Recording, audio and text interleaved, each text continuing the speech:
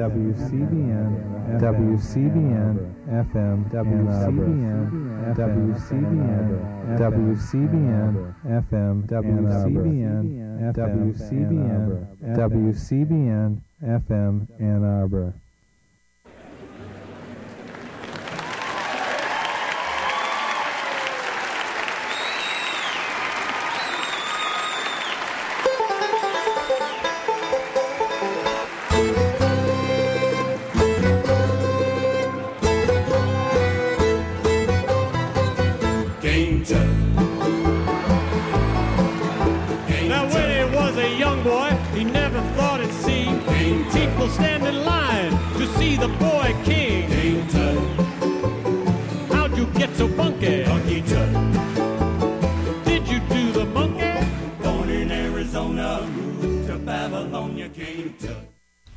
Good afternoon. You've got Living Writers. I'm T. Hetzel. Welcome, and I'm so pleased to have in the studio with me today Suzanne Buffum and Robert Fernandez. Welcome. Thank you for having us. Thanks for being here, you guys. And you're in town. I should say this is a taped program, February 23rd, 2012, and you're reading at the Art Museum, and you're going to be reading from your books, Suzanne Buffum, The Irrationalist, and Robert Fernandez, We Are Pharaoh, and that actually is the occasion for the King Tut song. Thank you, Robert, for titling your book this, so that we could have a little. It's not often we start with Steve Martin in the program. So before we go any further, I'll read the short bios in the back of both of your books, both published with Canarium Books, a press that I'm very, very proud of. And so maybe we can talk a little bit about Canarium a little bit later on. So first, Suzanne.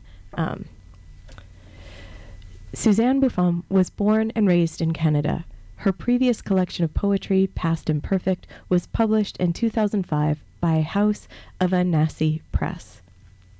Did I get that right? Close. Anansi. Anansi. Anansi. Anansi. It's dangerously close to a Nazi press. Oh. I've heard that before. Oh no. Okay. Well, okay. But what does it really mean? Because there must be there's a trickster spider, the Anansi spider, that when the press was founded in the 60s, was kind of in the ethos of the poets who founded literary journal, press. And maybe that spider was more in the common... it may have been more in the common lexicon, yeah. Well, it was the 60s, so... So what was... Yeah, it was a free-for-all. No. Okay, let me continue on here. And won the Gerald Lampart Memorial Award for the best first book of poetry published in Canada that year. She lives in Chicago and teaches at the University of Chicago. All right. The House of Anansi. Anansi. It's almost like no. Yeah, it's tricky. Where am I going with that? We don't know.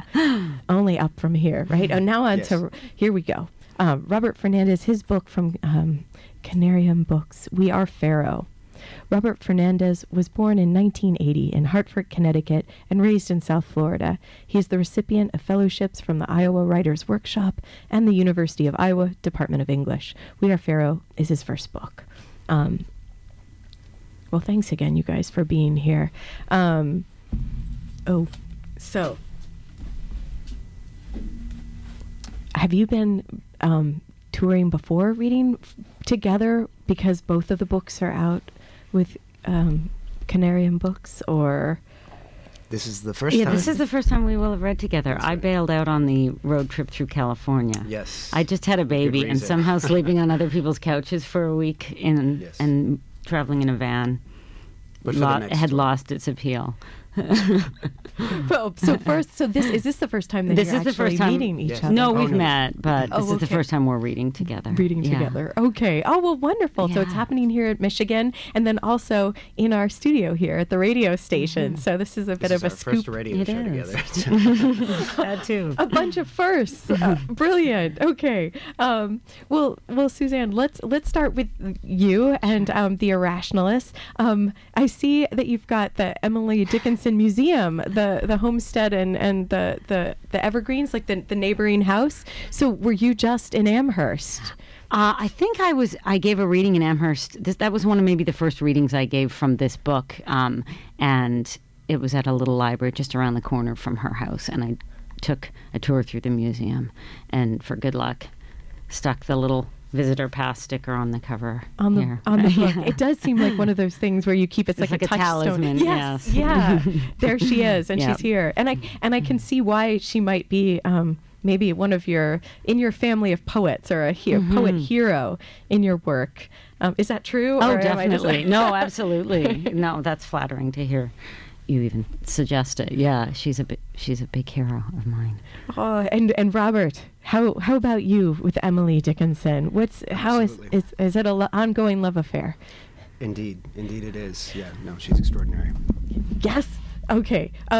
Why do you believe that? Is it something that we have to say? Because I love her too. So I bring her up when I can. Apparently, shout out to Emily. But yeah, what is for you? Is it just was she someone you read when you were a wee lad, Robert? Or I actually came to Emily Dickinson a bit later. I think all in our own time.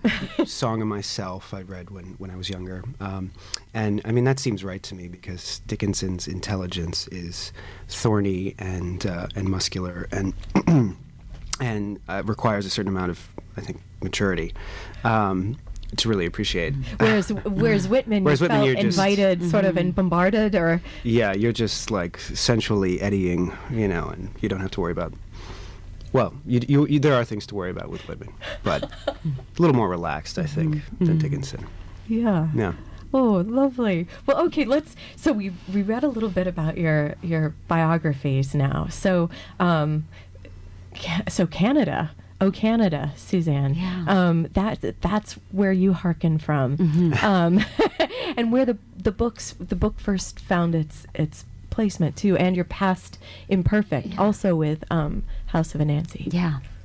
Yes. So, what is it like now being sort of an expat across the border? Yeah. Here, because I mean, you're not far. I mean, Chicago, granted, is Well, the a row literary away. communities are quite separate to a large extent, and that was an interesting thing to discover. Growing up in Canada, I was largely unexposed to contemporary American poetry, and we were just talking about this in the Q&A about like finding a voice, or attaching to one's sensibility as a writer. And it took me a while, and I actually was useful to me as a writer in that process to move to the States and be exposed to a wider spectrum of tonalities, and poets who were funny.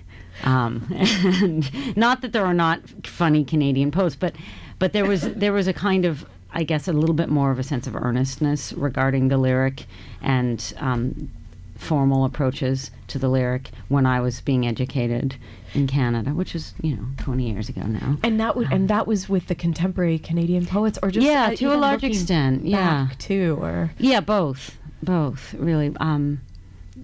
Anyway, at that time, I think that the shadow under which Canadian poetry was attempting to assert itself was more the lineage of British poetry, which is still largely more formal. And there are, of course, pockets of avant-garde British poets, large ones and increasingly influential here, but less so at that time. Was humor a way into more the avant-garde, or how did you see it, or just was it that there's these different voices? Yeah, it was more just a matter matter of like realizing that there were different facets of one's sensibility or personality that could be expressed in poetry. That to me was a really liberating experience. Can you remember some of those people? I mean, not to put you on, or maybe you were just talking about some of this, but some of the... Like, I remember the first time I read Kenneth Koch was really a revelation to me, because he's happened? so funny.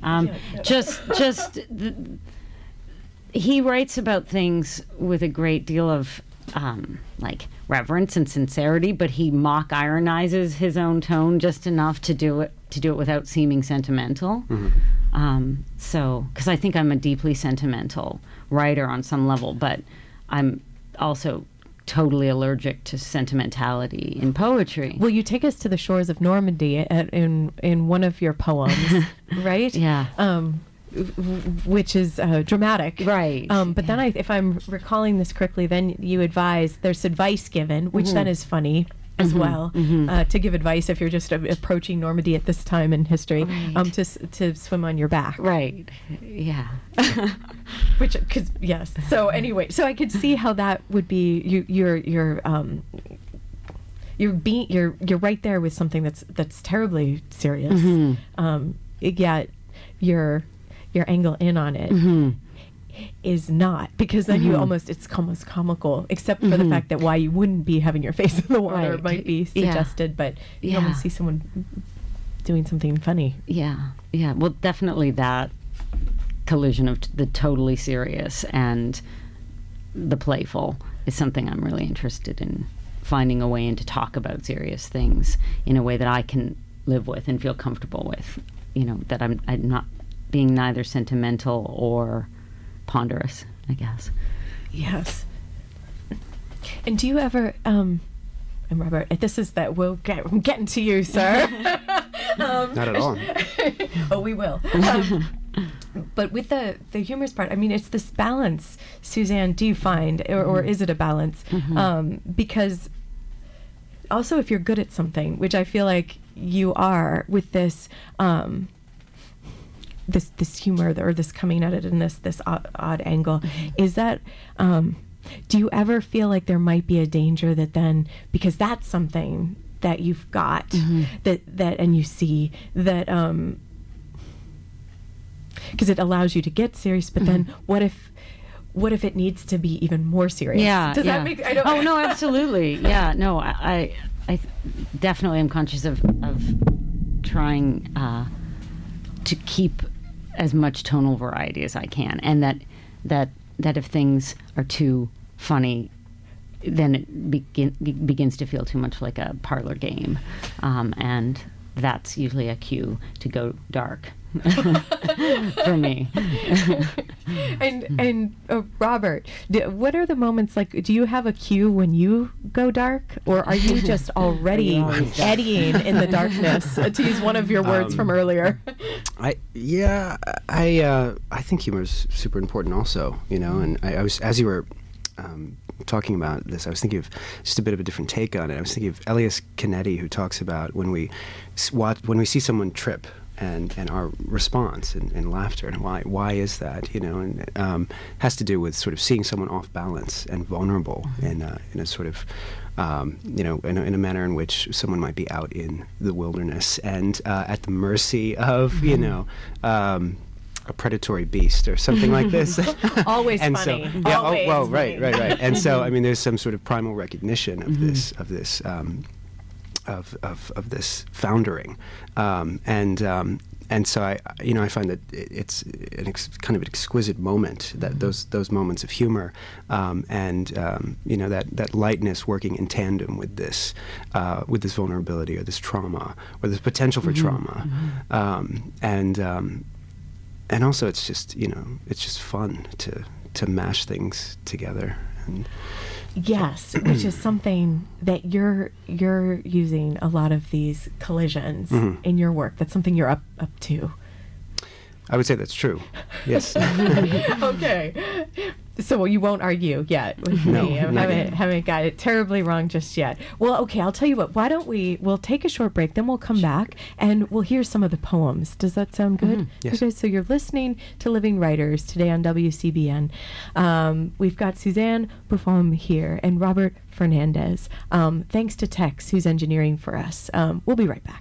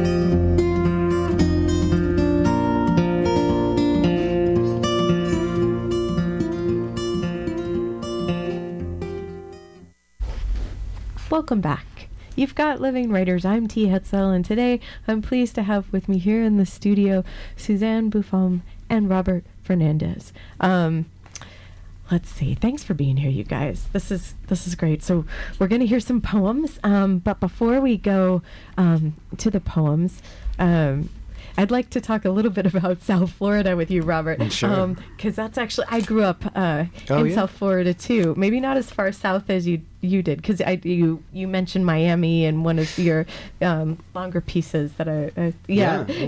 Where'd you grow up? Hope Sound. Oh, I don't know. So north of West Palm by an hour. Oh, okay. So the north part Close of South. enough. But yes, so and now you've made the move to the Iowa, like to the Midwest, like yes. very, very different. But Very different. did it help you actually write more about what it was about South Florida? That's a good question. I mean, I found myself to return to this question of sensibility and style, and you sort of realize what resources are at hand, and what reservoirs you've stored up, and I'd always found living in South Florida interesting and unique. I guess what I'm saying is that I didn't quite have the sense of exactly the level of imprinting that took place, and so there was something of a reckoning with that in the work that I was attempting to do as a graduate student in Iowa, and that I've continued to do. Because when you were there, Robert, actually, was it almost like a resistance that was at work with being in? Because when you talk about imprinting, it's hard to know what's actually made its mark on us, isn't it? Mm. And then and I think in some ways, South Florida, I was resisting it, or I felt it was almost. Now, this is going to sound awful to say, and I don't truly mean it, Florida and anyone listening in Florida, but like this anti-poem in a way, which is Florida. not true, of course, yes.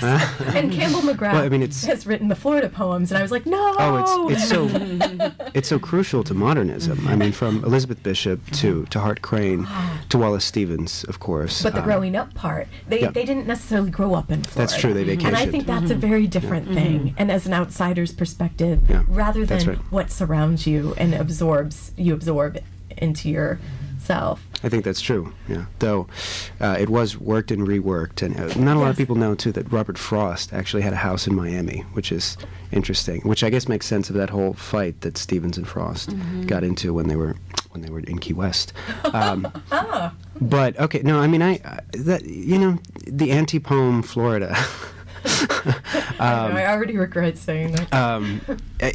It seems to me that, in addition to this very extravagant landscape where things are at the mercy of the elements, and there's a sense of sublimity, that it's also sort of a cross-section or a coming together of multiple traditions, multiple cultures, multiple values, and that particular sort of coming together has a distinct resonance and a distinct style. And in your poems. There are in fact multiple styles, and I feel like I'm certainly attuned to that, and it seemed to me that the work as it was coming was emerging, like had been inflected by that rhythm of life down there, by the life world and by the cultural life. Yeah. And these intersections. Yeah. Yes. Indeed. So I found it rather poetic. And even while you were there, growing up, that's lovely. Because I mean, I definitely feel that way now, but I'm not sure I was. I hear what you're saying. I hear what you're saying. It was, it's a difficult place to grow up. To be a kid. It's like the Wild West, and there. I was, but in another sense, you sort of get a sense for what it's like to be alive and alert in globalized modernity, which is not always comfortable, which is in fact abrasive and overwhelming and tacky and all kinds of stuff. Now we're all picturing pink flamingos. That's right. Perhaps, right? Well, let's hear some poems. Robert, would you mind reading one of yours? I'd be happy to. Held me down. We take stock of the forearms. They're like red snapper, slick and sharp. They're like glass. You see, I am falling through my pleasure like an intimacy of mirrors rubbing against the face, and you cannot uncut the stomach. It is a die. Here is the heat, because we must begin. Red rainbow spread like a hawk's gills. Red rainbow tied off in its black holes, which dot the ceiling, because it is enough. A nurse raises her beak from my chest. All my vultures are warm and with gold discs for heads. All my vultures are form. Lord, find me. Who is another? Where is the flesh of gain? Venture and thighs of gold and living glass. I forget that I consented to wander by the pier. I consent that I wander and am like paper, a black kite wet with night. Grid, I am good, and like the eon, a child playing with colored balls. In the hall, because they know me, the young ones, the eternally. They see the stela in the flesh of my throat. They divine the throat rod and its glyphs. Bright to burn and nurse on cold marrow-like light. It is midnight, and I am speed cut into thirds of day. I am threes everlasting and hells of foment. Then I stand like eternal resistance, like hell. No one who walks over this ground senses it is sound. Look again. We find ourselves on the shore, and the flame follows us. It flows through our speaking. It is here. I have failed again. I am no longer. I am failed. I am first to run aground. I am seen. Let us style vital light. New moon again, but I am light. We are not otherwise. We are seen. How shall I stand? How shall I be seen?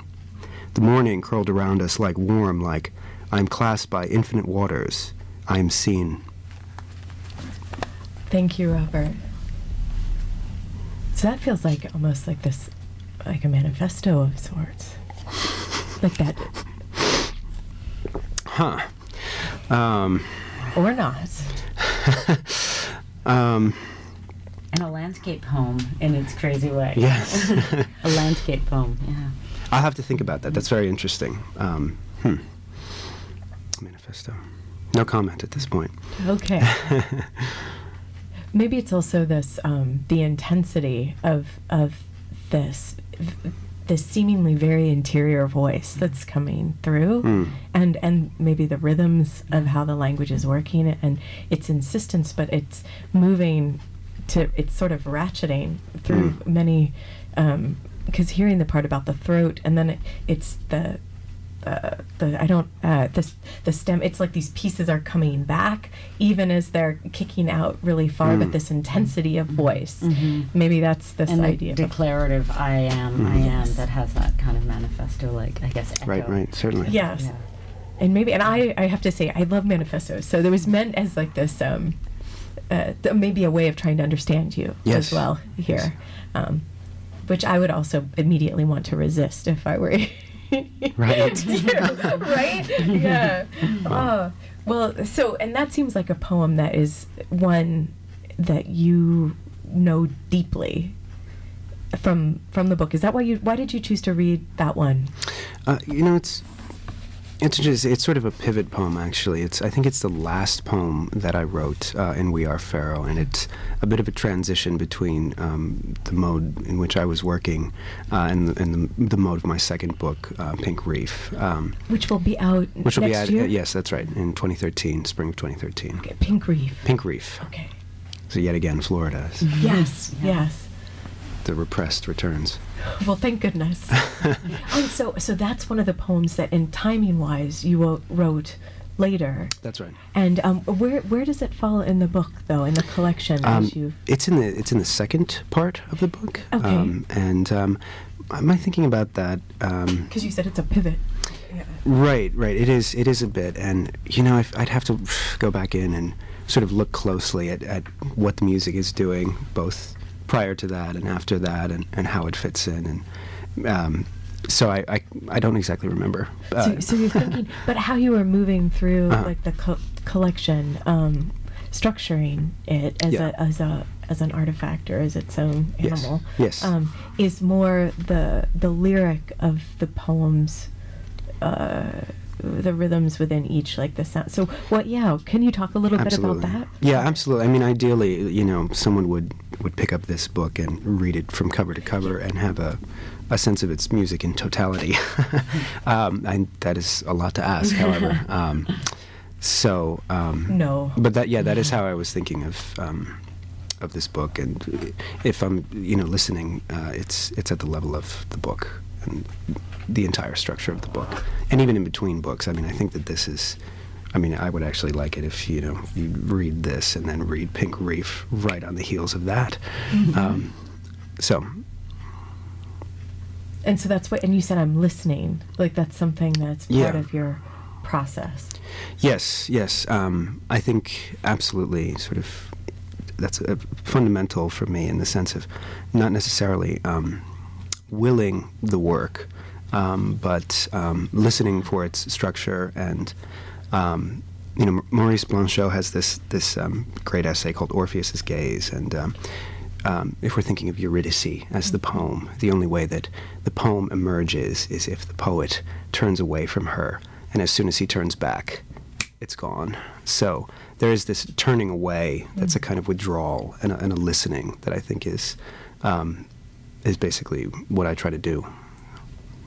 And is that part of when you're actually starting to write the poem? So way back, because I know once you have this book here too, it's been a while since you've been in these particular poems, whether it's in We Are Pharaoh or They're a Rationalist, where you've been in them. But when you're making that first part, for you, Robert, is it something where you're constantly working with everything aloud and you're saying it like it's so, or is the listening more like something that you're talking about that's a quietness that isn't like necessarily the language aloud? That's interesting. No, I mean, I don't, voice the poems, if that's what you're asking. No, I don't. It is a more sort of, moving more toward silencing myself. And with the expectation that, as in anything, that you come into a state of kind of attunement with whatever it is that may surface. There is a moving towards silence. So when you're saying silencing yourself, it's that way of letting the poem be. Like what makes it alive when it's out in front of you and you see it as something that's alive in and of itself. And so the listening to that, is that what you mean? I think that's it. Yeah. I mean, of course, there's no guarantee. You know what I mean? You can turn away from the poem too soon, and it's lost. And so there's an issue of timing, I think, and of course revision. And none of this is like manna falling from heaven. Actually, writing my second book, it came pretty quickly. That was like but these poems was a bit more difficult. It's a bit like manna, yeah. In fact, how nice of you, Robert. That's a plug. That's a plug for the next book. Pink Manna from Heaven. Canarian Books next year. Yeah. What about you, Suzanne, with this listening? Is that something that's resonating with you? Absolutely, yeah. I mean, both the kind of quiet listening of the removal of, I guess, will or intention onto the work, that kind of listening. That's, to some extent, I think, what you're talking about. But also I do read out loud, and that is a part of my process, too. And I think a lot of what I listen for is pacing, and where either if it's in the midst of writing a poem where I need to make a turn, or even just like I know I need a word that is 4 syllables long. I don't know what it is, but I need that word to go here. And often you get at, the ring of truth. You hear the ring of truth before you even have the words there. And then you find the sentence that fills that. And often you stumble across some kind of truth by just listening to the incipient music that you're writing or hearing or trying to hear, or the pace or the cadence of it anyway. Which is wonderful, because it wouldn't be that first thing that would have come to you necessarily that you're listening for. Mm-hmm. It's something that's coming. Mm-hmm. And there's some waiting. Yeah, I mean, often a poem for me will just start with a turn of phrase or a bit of language, and then that sort of is like the I'm poor in my language of music, but the kind of bass note, that then you modulate towards and away from, in terms of sort of musical structure or pace. Well, I'll tell you what, we'll take a short break and then we'll come back and let's hear some, Sure. Suzanne, if you don't mind. Sure. You've got Living Writers on WCBN FM Ann Arbor. Today in the studio, Suzanne Buffom is here, Robert Fernandez. We'll be right back.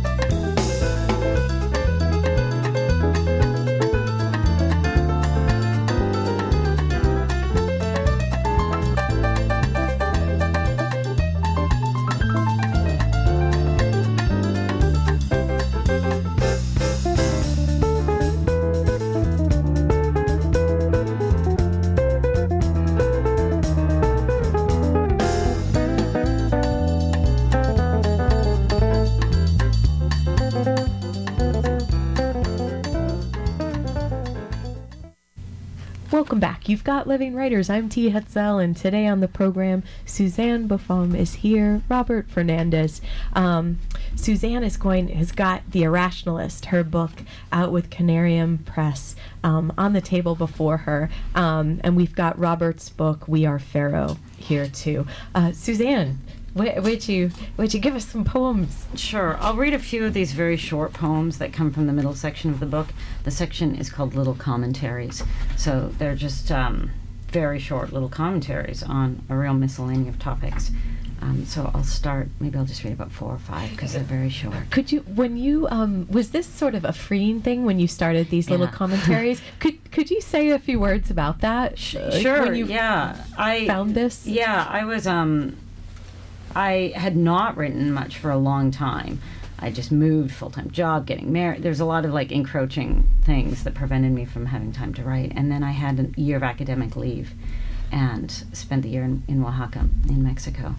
And just to get myself kind of writing again, I thought I'd set the bar low and just ask of myself to write some short little things. And I'd had the title Little Commentaries in my head for a long time because it's the title of a little pamphlet that Copernicus like hand-stitched, where he like lays out his heliocentric theory of the universe. And I just thought it was such a lovely little humble title for such a kind of the universe cosmologically shattering treatise.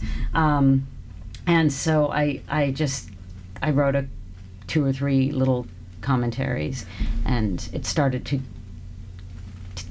develop a head of steam, and I wrote probably, this was my manna moment, where I probably wrote about anywhere between 3 and 5 or 6 poems a day. And I was just reading all kinds of random books from the library and having all kinds of miscellaneous categories and thoughts and frames of reference. And with the voice for that, like what sort of freedom, if you're saying like little commentaries, I mean, what sort of voice did you feel like, because it's a pronouncing voice in some sense, right? Or not in any overbearing sort of way. It's slightly mock didactic, I guess, in a little way. That was also fun to write, that like I'm going to give a little lesson on flags or valleys or whatever. There's a little slightly instructional kind of tone to it that tonally let me be wry or playful, and also because they're poems, not actually have to be true, or accountable to verifiable.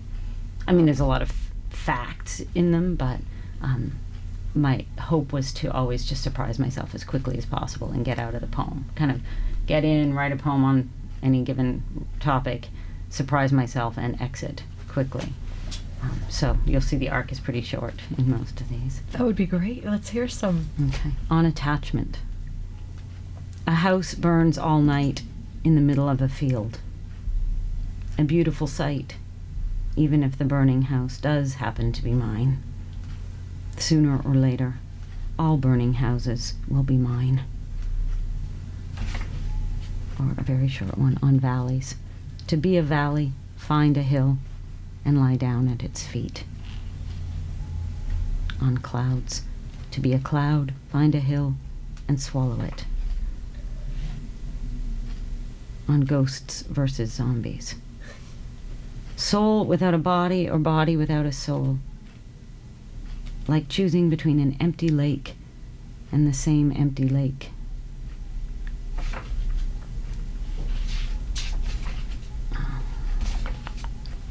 On flags.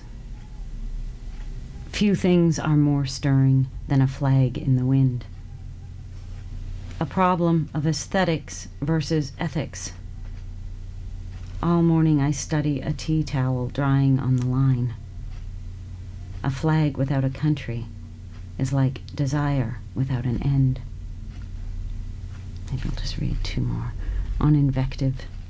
Fuck you and the horse you rode in on is often just another way of saying come back. On Normandy. Fate piles up on the bloody Norman shore. If you must swim there, swim on your back. Thank you. Robert was doing some ghost clapping. All right, so you said, thank you for reading those, all of them. This idea about it doesn't have to be true, and I don't have to be accountable, and but they are true, right? Especially when you said the line, eventually all the burning houses will be my. Right. Yes. Yeah. So there's something about that feels very true. Yeah. So, but what's the reckoning with that? Like that, of course, obviously, practically speaking, they won't all be yours. Right. Yeah, you take it away. What's this true? Well, a lot of them, that one not necessarily in terms of starting with a nugget of fact, but some of them do.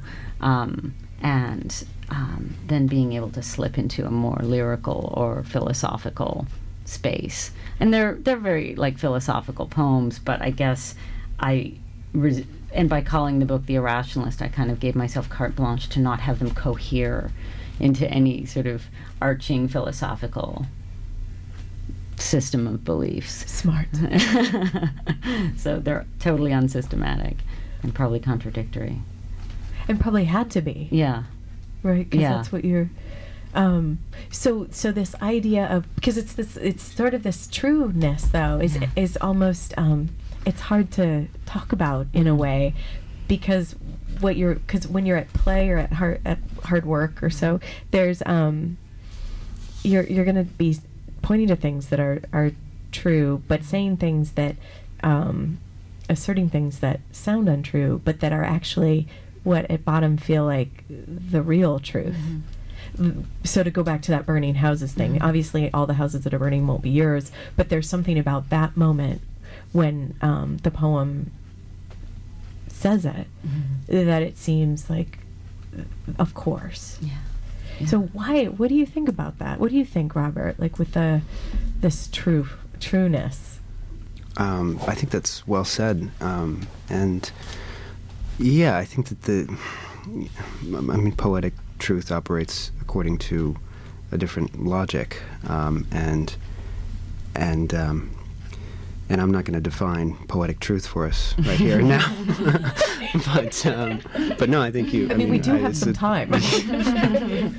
Sort of chip away at it. I think. So, I don't know, maybe, how do you feel?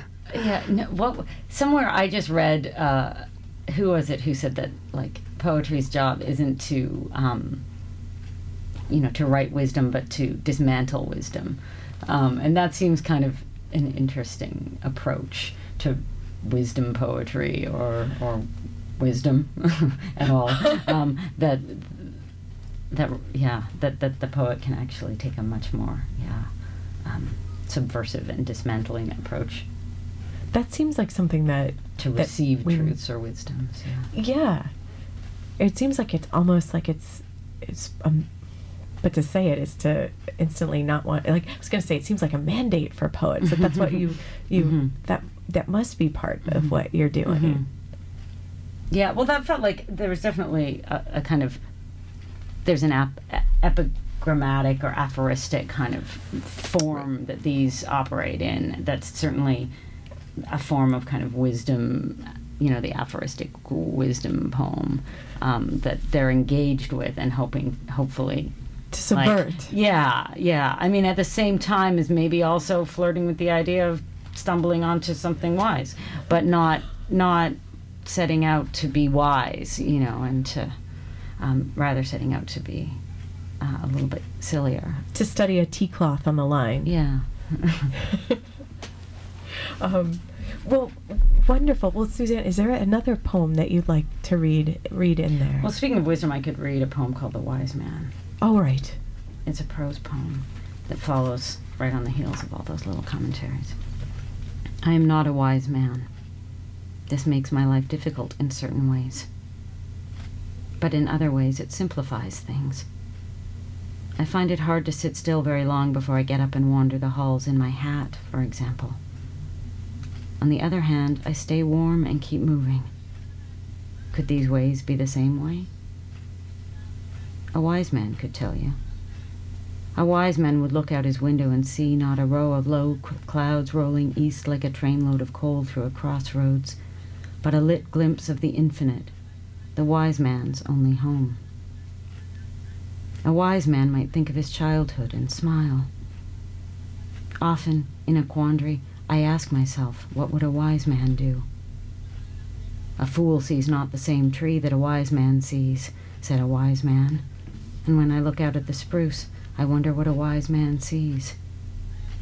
A wise man might laugh at such questions. As for me, I laugh often, but I don't get the joke. Thank you, Suzanne. And that was from The Irrationalist, out with Canarium Books. Let's see. Let's take a short break, and then we'll come back. And then, Robert, will you be ready with a poem for us? Maybe we'll hear another from We Are Pharaoh, and then move to the new poems from Pink Reef, and Suzanne, some of your new poems. You're listening to Living Writers. You've got the plan, so be back with us in just a quick minute.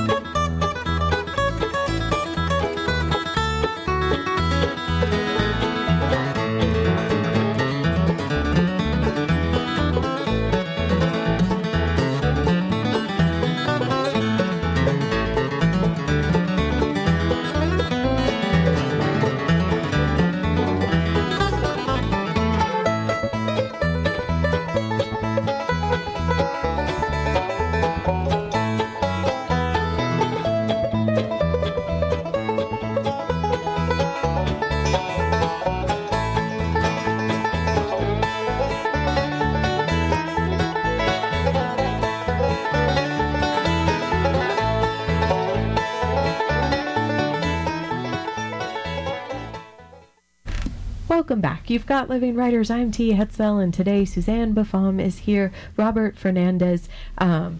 We are going to hear another poem from We Are Pharaoh right now. Which one is it to be, Robert? This is Trophies. 1. How can we accommodate these reforms? The nights of bellflowers are as finished as the hell of water that has unrolled and become news. Pull at the ox's ring, and the wall of the sinuses falls down. Pull at the hoop in the eyelid, dormitories are felled. A marriage of fists and kites, the smile is hammered so painstakingly into the gut it forms a ring. 2. I'm staring up at a boxing match in which white everlasts and red everlasts take on the breakneck speed of cupids. Art Deco facades hem in the open-air courtyard. A black belt of skyline circles off their incandescent white wastes. The sunrise pulls level with the sea. The boxers' shadows furl and unfurl, drawing into cups. 3. You open your heart's wings like a bread riot, split the uncooked potatoes on the table with a glance, and eat. You make the hours work like fragile perceptions for the food they get, the warmth they get, for the variable, contradictory spontaneities imposed on their bodies as love or triumph in mistaken assertions. Thanks, Robert. So the Bit of Deco for you. And I bit of did. Florida. Thank you. You're welcome. There was a line towards. Can you get back to it quickly, Sure. Robert? About there was like a. Okay, what was it? Like a bread basket? Where? You open your hearts. Yes. Mhm. Yes. Where is it exactly on the page there? The yeah, you open your heart's wings like a bread riot. So when something like so are you following the music like a bread riot? Can you say something about that for a moment? I you know, you're probably thinking of all things, T. Why did you? But that is like it's this moment that shakes loose in such a wonderful way. So how do you find that bread riot? Thank you. Yeah, no, I mean, it certainly, I don't remember, to be exact, but yeah, there's a kind of, I mean, speaking of, things that sound right or feel right, there's something, for me, in a line that's nonsensical, and that's nothing in the real world would have a correlate for, necessarily, and yet which resonates in a way, for me at least, that seems accurate. It's that truth again, that maybe. trueness, right? Truthiness. Oh, right. A little shout out to Colbert. Right? Yeah, but and how do you? Because if you had to defend that. And that would be like the dark side of like a workshop, or even if people had good intentions or so, but they're like, I just don't get the bread riot, or or so. And but to you, you're like, no, there's this trueness about it that you just know. Yeah, I mean, right. So there's an element of risk there, I think, where there's no guarantee that this is going to communicate, to a single person, much less to any number of people that read a book like this. So I suppose that's a risk, and I mean, I can't substantiate it, and so there's an element of risk. But it's what you must do to actually be a poet. I think that's true. I mean, we're not talking about or to write a poem. Yeah, we're not talking about the risk of getting your hand cut off in an industrial saw or something like this. Or any other various, imperiling risks. But I mean that element of exposure, of risk, of sort of trusting the language and venturing out into it, is, I think, without that you're willing the work, and it's not, it's not telling you what it wants. Yeah, that thing of itself. Mm-hmm. Yeah. Could we hear some of the? Are you going? Is this Pink Reef? This is Pink Reef. Yeah, I can read a few from this. Pink Reef is a long lyric sequence. The poems are untitled, or they're titled by asterisks. And this for me reads.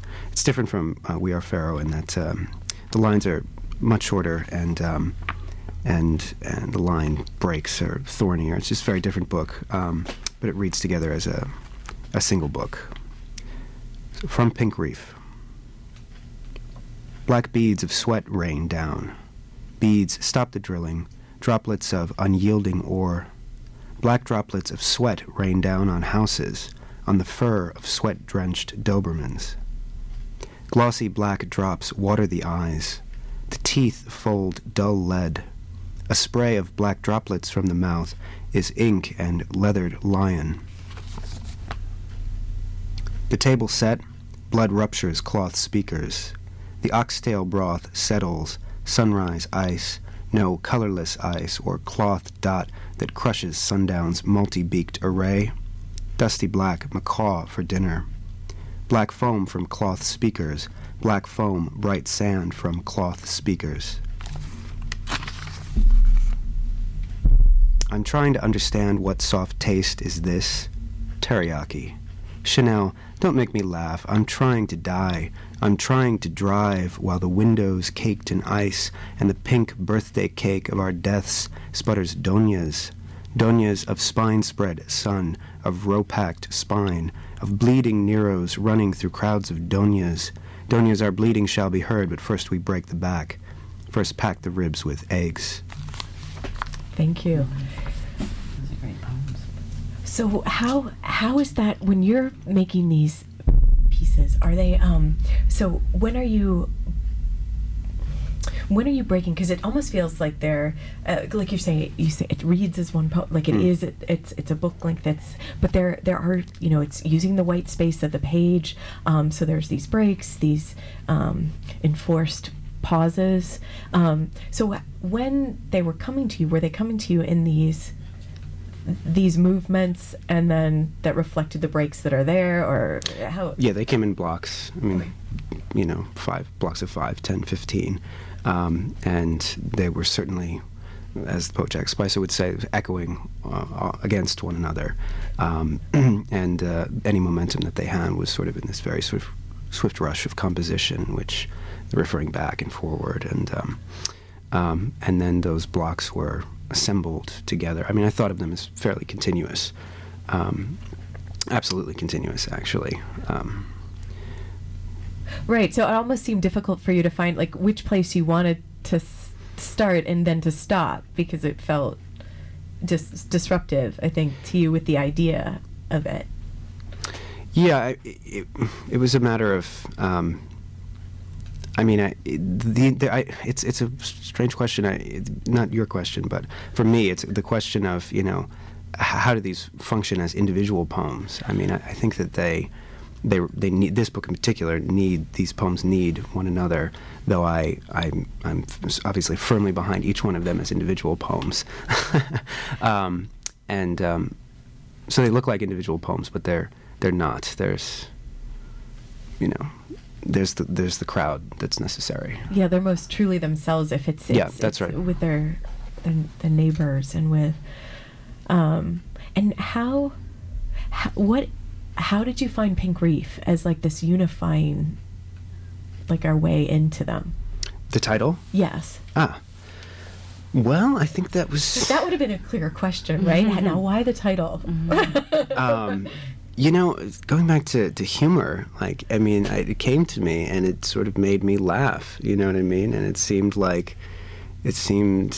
but it also seemed right, and it had a kind of, I don't know, insouciance or something. A reef is kind of a mass of living organisms. Exactly, right? precisely, that's right. That seems. I think that reads too. The kind of clusters of creatures along the reef seems kind of to be playing. I think that's absolutely right. Yeah. And the pink, you had pink. Oh yeah. No, there's row, and I mean there's a lot of pink.